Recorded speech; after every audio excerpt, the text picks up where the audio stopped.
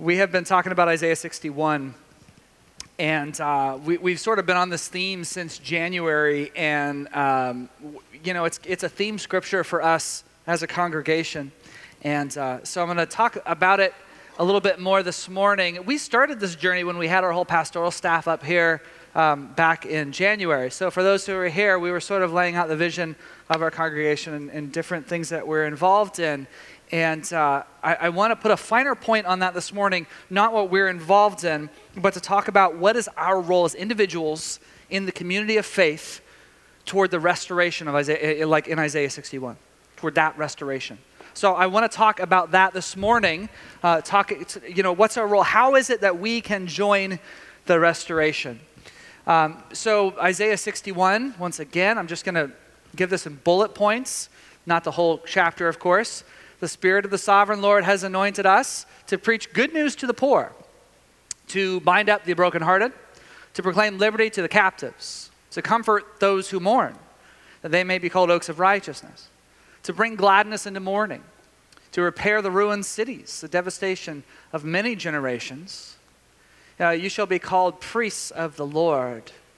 They shall speak of you as ministers of God. There's more here too. But the point is there's ruins all around, there's sadness, but there's going to be rejoicing, there's going to be rebuilding. In fact, we're in the middle of that process. I especially want to look at those last two lines this morning. You shall be called priests of the Lord. They shall speak of you as ministers of our God. This scripture is not referring to me and Pastor Joshua and Pastor Jeff, etc. This is referring to us, okay? There was this thing, and then it's been there for a long time, this idea that to be a minister of the gospel simply meant a vocation, that you worked at the church and you had a paycheck from there, or you were a missionary, or you were doing something very, very spiritual. And so what happened because of that is there's a real bottleneck of kingdom things. Like, people thought they weren't equipped. I remember reading a theology essay by this scholar who I will not name. He's not alive anymore. But I didn't want to read him after this. He was allegorizing on the story of Joshua and the Battle of Jericho, okay? So he's giving an allegorical interpretation on that. And he was talking about how they were silent and they marched around the city of Jericho. And then suddenly the priests blew the horns. And here was his interpretation. The average person, just like the Israelites, is not equipped nor called to speak the gospel. It's the job of the clergy. They blow the horns. So everyone else, really what we need to do is just go in lockstep and just be quiet and let the word be proclaimed by professionals. What is that nonsense? Total not, right? So this is, also shows why you shouldn't allegorize too far. But anyway, this is not a hermeneutics lesson this morning. Simply said, that's been people's mindset. So I want to tell you this morning, that's just not true. All of us are called to be ministers. You guys, we are all priests. And I want to show you how I think this can work in this kind of context. I want to give you a chart here. There's a man named Eric Swanson who showed this to us years ago at a One Hope thing up in Portland. The chart actually looks like this, but that's way too hard to read. See, none of you can read it. I'm squinting like that. So I've sort of recreated it here. But this helped me to understand how it is that all of us can be a part of this restoration. So we start here.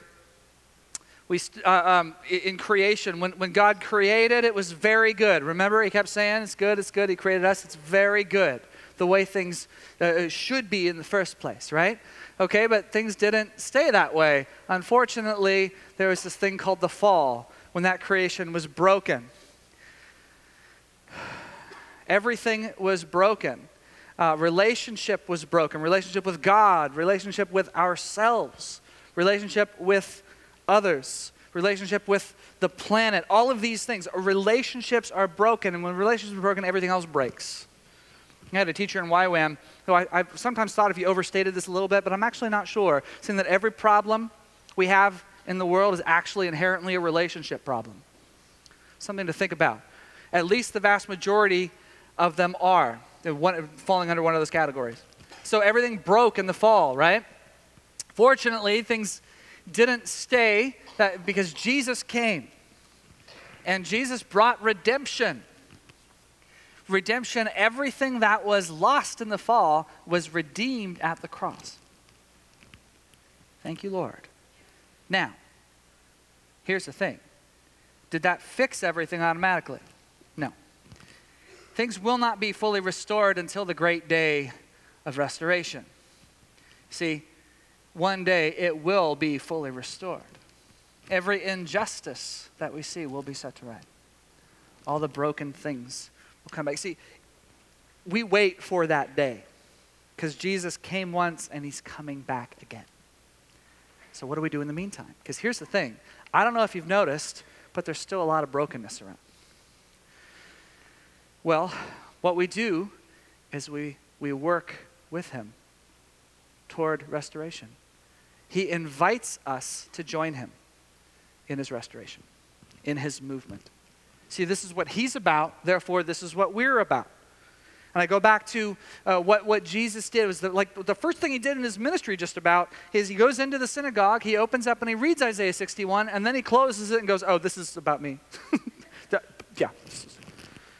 And because we are Jesus' people, and he commissioned us to be about his mission. See, he passed that baton to us. Then we are about his mission. Here's what this means.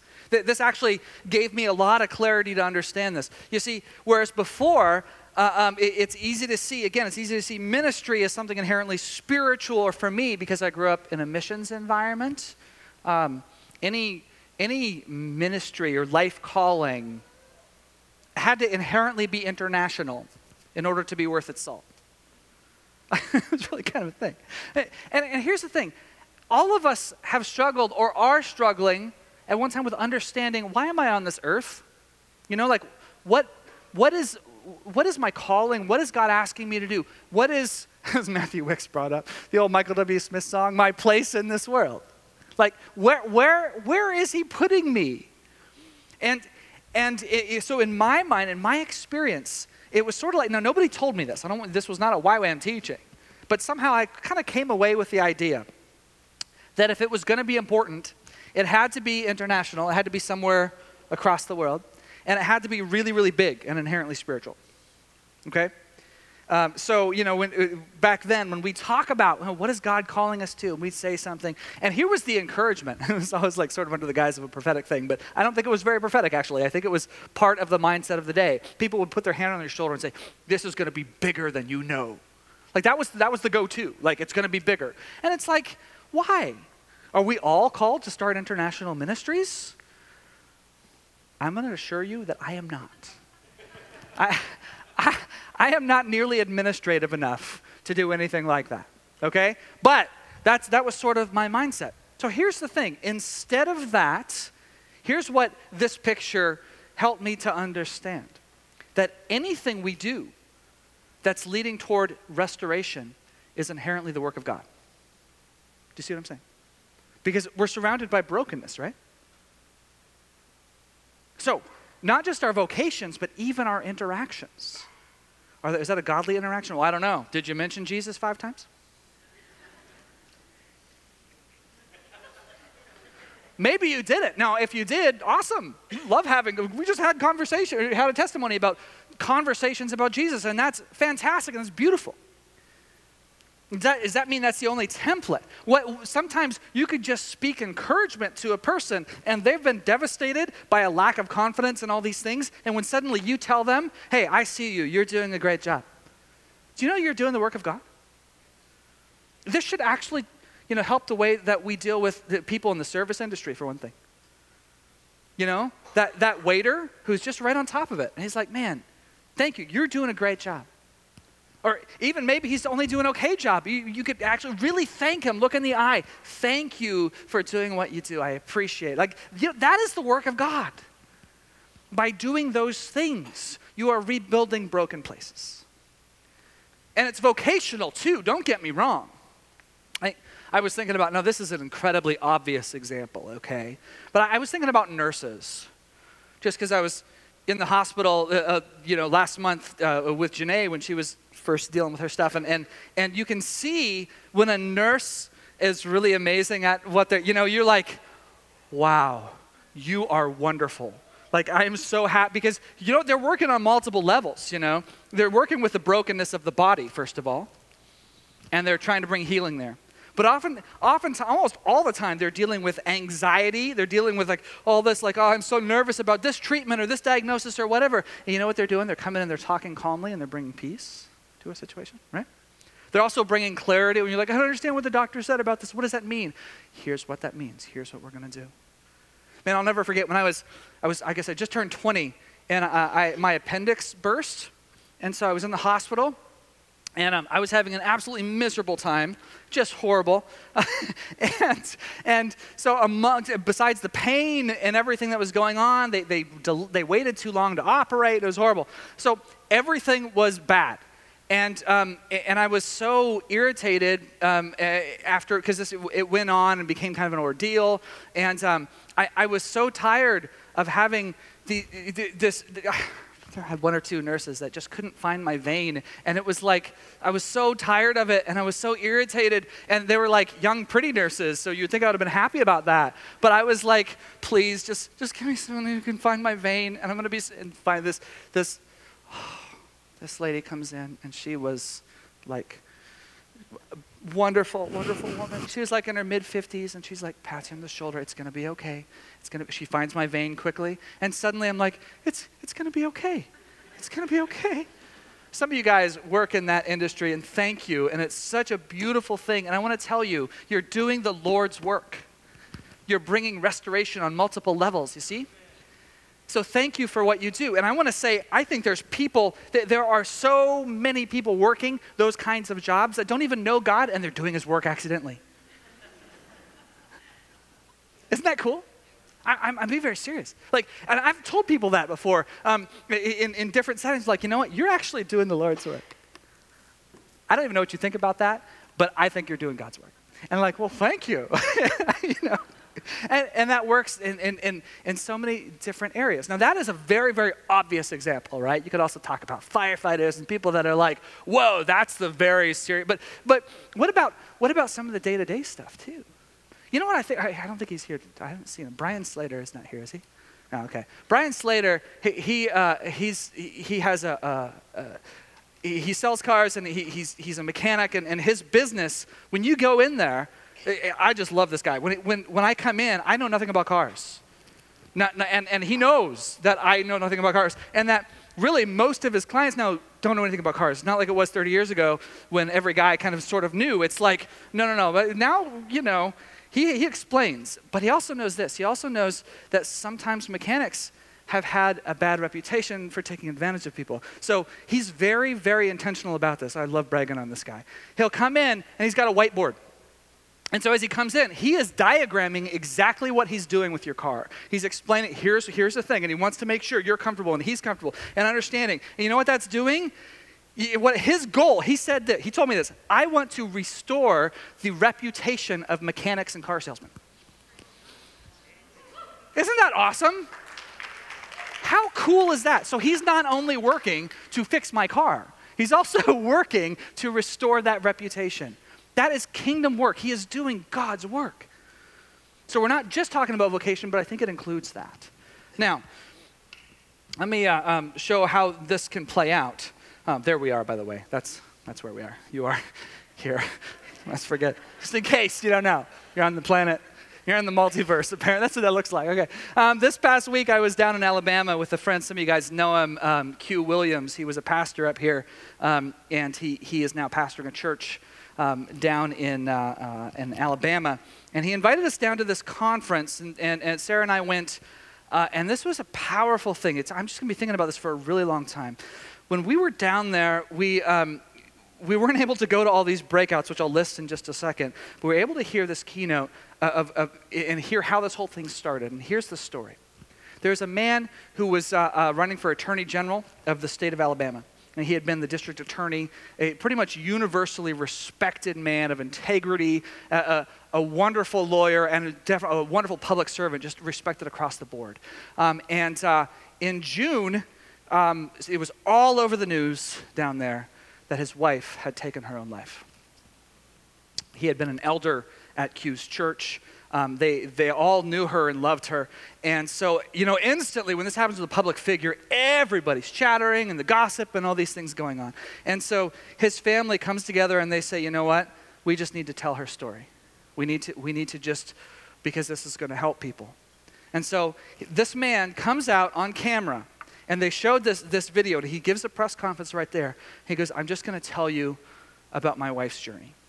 And it was one of the most heartbreaking things I've ever seen. He was talking about how she had chronic migraines since she was a child. And those migraines, the doctors never knew what to do. And so finally, I'm not sure how many years ago, but a doctor prescribed some very strong medication. He prescribed opioids. And it started working, and so the theory back then was, well, if it's working a little bit, let's just give more. Let's prescribe more and more. And she soon became dependent. And this issue began to just consume her life, and she didn't know how to break free. And this exacerbated things like her chronic depression that she was already dealing with. And she was so tired of being in pain. Her body just was doing all kinds of things, and she'd have new problems. And I'm so tired of being in pain. And so in June, she ended it. She took her own life, and it was this tragic, tragic thing. So at this conference, here is this man, this widower, standing up and talking about his wife's life and what he is now the state attorney general. And he's passionate about opioid addiction. He's passionate about mental health. But it was after she took her own life that my friend Q said, we've got to do something. We've got to talk about this in the church. Because there's this stigma with all of this stuff that's just not talked about. Now, I think this is sort of true across the board, and I'm thankful that we've had some headway. I'm thankful for things like the Elrod Center. I'm that we're talking about more of this and praying into this. But I want to tell you, in the South where I come from, this is not talked about. And so to have this kind of conference in the middle of that of Southern culture is a huge deal. Now, this conference, here's some of the topics touched on here. I'm not doing an ad for this conference because it's already over. I just want to make a point about this. Suicide prevention, of course. Drug and alcohol addictions. And they're talking about all these issues that touch mental health, that are all around this issue. For example, chronic pain, the foster care crisis, and all of the things that can set off as far as trauma, et cetera. Infertility and the depression that can arise out of that. PTSD with first responders. Issues surrounding race, ethnicity, and mental illness, the effects of pornography on families and individuals, and special needs families and the issues that we bring as well. That's, of course, what my wife and I were there to talk about. Our topic was simple. In fact, we were like, well, we want to do this, but we also want to go see all these other breakouts because this is like very interesting stuff, but we weren't allowed because we had to teach. But here's what we were talking about. We were just coming with our own story and the story of you guys. You guys, I love bragging on you. We brag so much on this congregation because, I've talked to so many special needs families who have gone into a church and their kid made noise or something, and somebody looked at them and tissed them and said, don't you ever discipline your kid? What's your problem? Right? Or said, you just need to find another church. And they've been so hurt. I've talked to so many like this, and I'm so thankful to be able to say, no, that's not how it's done. Let me tell you how it's done. Let me tell you about the people in our lives. And it didn't happen. It happened well before we were on staff here. So here, at this thing, I'll come back to that in a second. At this conference, the keynote speaker was Kay Warren. And she, of course, is the wife of Rick Warren. And their son took his own life about 6 years ago or something. And that was all over the country. And so since then, they're talking about this issue. And here's something Kay said. She said there are, I think she said 43 million Americans, it's estimated, dealing with some mental health issue. 43 million. And she said this, we will never have enough therapists to deal with that. Now, she is a huge believer, and we are huge believers in therapy. Let me tell you that right now. There's too many times people have over-spiritualized stuff like this and not dealt with it, with the chemical side of it, with the physical side of it, with the emotional side, all these things that need to be dealt with. It's not just spiritual. So we are huge believers in therapy and counseling here, and we take advantage of it ourselves as pastoral staff. But her point was, her message was this. She says, this is too many we can't get everyone to see a therapist, but you know what? The church is perfectly positioned to be able to love people and surround them on their journey and help them through it. It was a beautiful message, and I thought, oh, this is our story. Because when we came in, I was broken as all get out. Let me tell you. I'm still somewhat, but hopefully I'm not. Okay, when we came in here, Joshua offered me a job when I was going through the dark night of the soul. And I told the eldership, you guys, I got nothing to offer. You don't understand. I am so low and messed up right now. And they said, we're not going to leave you alone. We're going to walk you through this. And it was amazing that it actually worked. You guys just kept loving us. And it wasn't just sitting with Joshua or Doug or Jeff or Red, although all of that happens. That was a part of people who were willing to listen. It was also this. It was also people like you coming over with meals or just coming over and just coming up and saying, we're praying for you. I just want you to know that. Or going out to coffee or just all kinds of things. Can we babysit your kids? You guys can go have a date. All of these things, it has a magical healing effect. You guys were agents of Isaiah 61. This is the culture that I think should be church culture in general. So, this was our story because we never actually sat with therapists. We probably should have, let me be honest with you. But what brought the healing was a relationship. What brought the healing was true conversation and allowing one another to be in process. Let me ask you, what does this do? Because to me, on one hand, I get really excited and encouraged because I'm like, yes, the church is taking some of these things on and not being afraid of them. We're going to remove the stigma from those things. The other side of me goes, oh, there's a lot of brokenness. There's a lot. There's a lot of hurt. There's a lot of pain. And I don't know what to do about all this, So how do I engage? I want to examine our engagement here. So for the last little bit, I want to talk about it from this side. How do we engage? Sometimes for some of you guys, you've got this figured out. You've got this figured out. You know what you're about. You understand what God's called you to. And you're really good at diving in there. And with the other stuff, you're comfortable enough to say, yeah, I can't actually do that because I'm so over here, but I know you're really good with that. But this is a difficult thing for a lot of us. It's a difficult thing for me sometimes of understanding here's what I can do and here's what I shouldn't do. So I can get paralyzed. For the first thing is there's just so much to do, see? That mentality, like you get so overwhelmed, there's just so much to do. And we talk about lots of this stuff here. We talk a lot about every child and the foster care issues. We talk obviously about special needs. We talk about so many things. And we're connected to so many areas that need love and need kingdom attention, right? Here's what I want to say to you. This is understandable. It's very easy to get overwhelmed. But here's what I want to say to you. I think we should all take a deep breath and say this to ourselves. I am small. You see, you're not supposed to fix everything. One of the great beauties of living in the digital age is we can see so much. And that's also the great curse of the digital age. We can see too much. You can see anytime anything bad happens. And then you go, oh, somebody needs to do something. I got to do something. And then you see over here, oh, all the crises are little windows that come at us and it can overwhelm us because it's like, oh my goodness. No, it's really good that those things are out there because it raises awareness of these things. But you guys, we as individuals, we can't take all that on. You can't. You're limited. You're small. I'm small too. Here's the beauty of that. You were never supposed to take it on by yourself in the first place. You're a part of a body.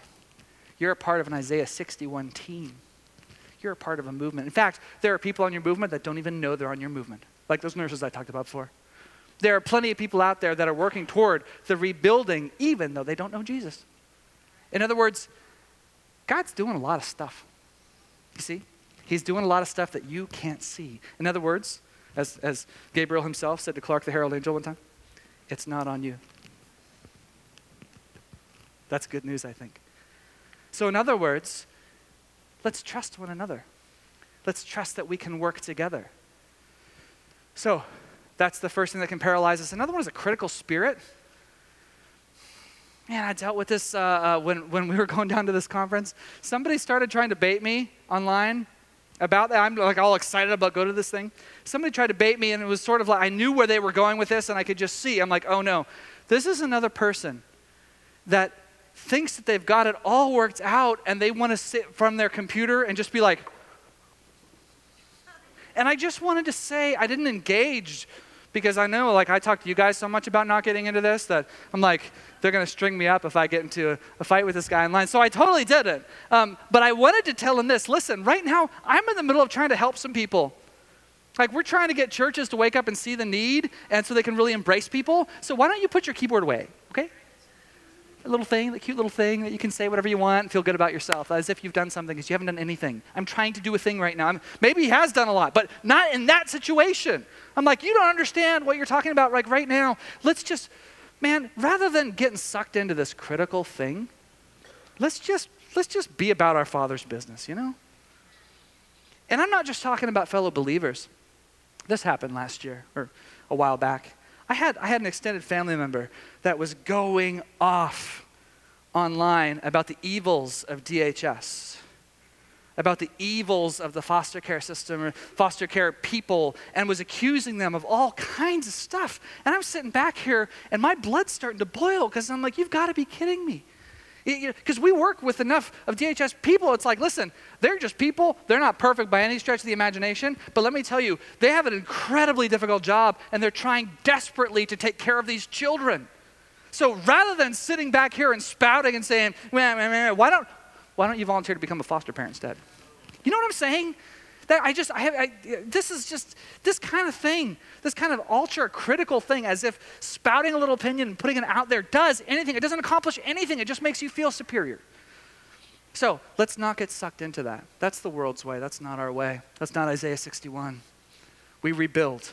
Amen? That was a mini rant in there, but I felt like I had to do it. Another is a consumer mentality. This is another thing that is so a part of our culture that we have to actively push back against it. The consumer looks for, how can I benefit? What can I get out of this thing? And this happens a lot of times. This infects us in the church as well. It infects us sometimes when we come in and we're just looking around for, how can the body of Christ serve me? How can you keep me interested? Sometimes, honestly, I know it's a term, I use this term sometimes, but I don't really like it very much, and the term is getting fed.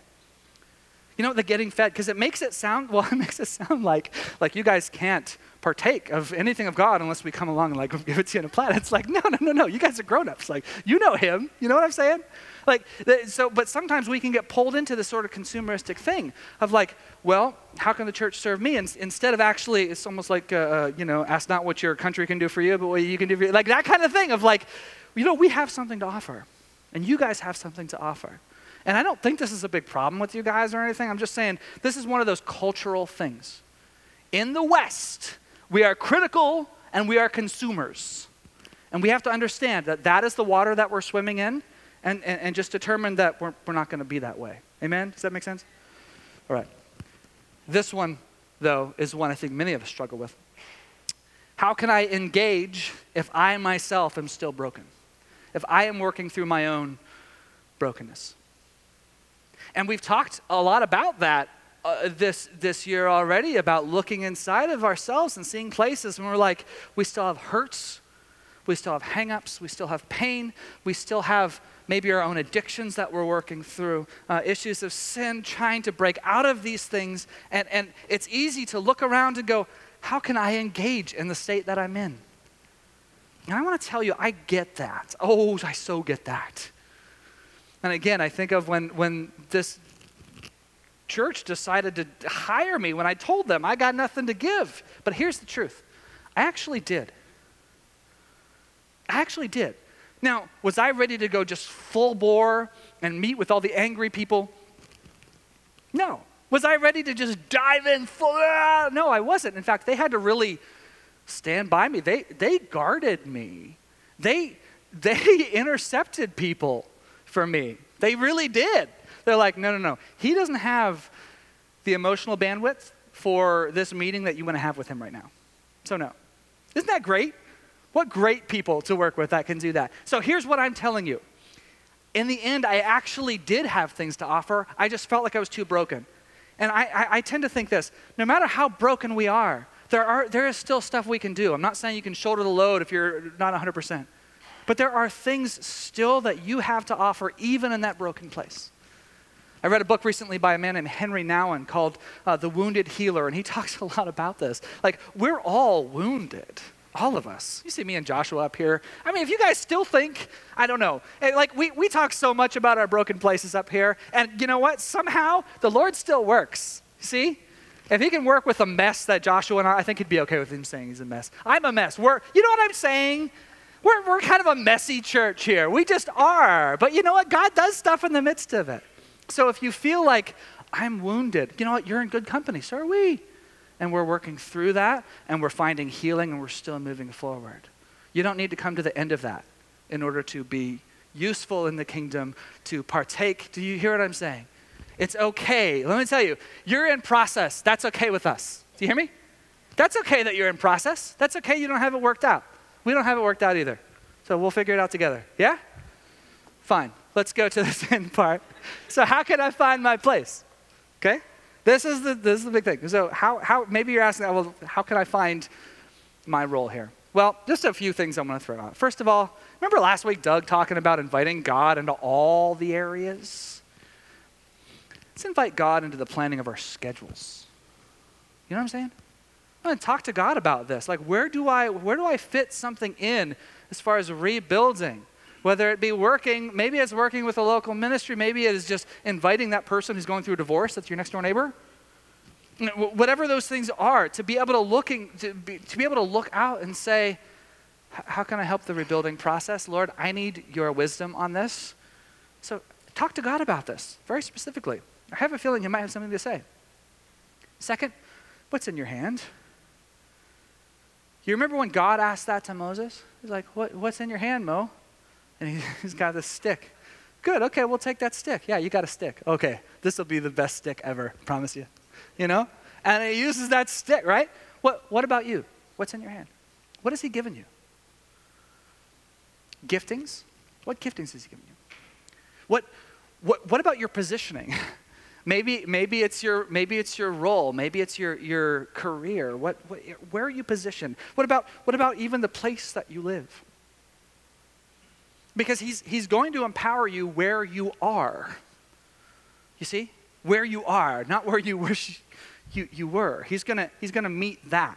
So what's in your hand? What makes your heart burn inside you? This is something I think to pay attention to. Maybe there's an issue that makes your heart just like, oh. Maybe when you hear, for example, about human trafficking or something, you're like, oh, that's so evil. Like, oh, I want to do that. And you know what? Yes, it is. That burning inside you, that's a good thing. Pay attention to that burning. Because God might have you do something. Actually, you know what? I promise you he will have you do something. Maybe it's just praying. But that's an excellent place to start. I shouldn't even say the word just praying, because praying is a powerful thing, you guys. We're seeing answers to prayer when we are uniting our faith. So start there. Have you prayed about it? That burning? Okay, good. Let's pray about it. And it might be more than that. It might be more than that. It might be getting involved in a way. It might be, I don't know what that is, but pay attention. Pay attention to what's going on inside you. Finally, when you're wondering, how can I find my place? A really good place to start is to pray on these issues. Now, Kristen was talking about this prayer list, which we pray about every month. And I don't know how many of you guys have seen this list, but man, I mean, just stuff we've already talked about this morning. We're talking about addictions. We're talking about suicide. We're talking about, there's a whole bunch of stuff here just on healthcare, on mental health. There's all kinds of things that the police and fire department, they want to form a mental health crisis center. They want that to be established in our community. Did you know that? The only reason I know this is because of the prayer list.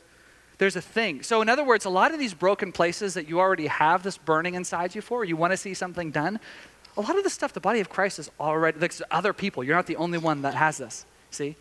So a lot of things are already happening. So sometimes just joining with the rest of the Isaiah 61 community and praying together will help us to find that place. Maybe it is just praying hard against that, or maybe there's actually something you can do to get involved in those areas. But I think when we bring these things before the Lord, sometimes surprising things happen, and we can end up finding our place. And sometimes finding what you're not called to do is just as important as finding what you're called to do. Let me say that. Remember, the body of Christ is big.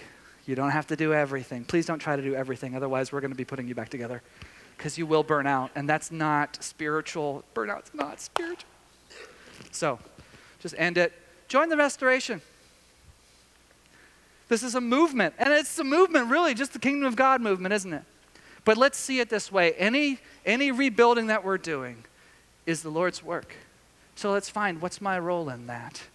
And I have no doubt that amazing things are going to continue to happen here. And it's not just going to flow out of the pastoral staff. It's going to flow out of the ministry, out of you guys, out of all of us together. Amen?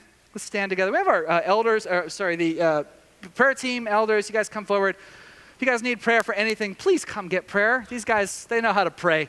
And let's pray together, shall we? Lord Jesus, we thank you for all the beautiful things that you are doing.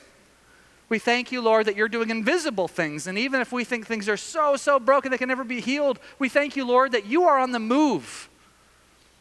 And we trust that you are on the move. So help us, Lord, to understand all of these things. Help us to understand where we fit into this. And above all, help us to trust you in this process. Trust you with ourselves, with our broken places, Lord. Trust you with our futures. To trust you with our loved ones who are hurting. Help us to rebuild the ancient ruins with you, Jesus. Amen. Amen. We love you guys. Please come get prayer if you need it.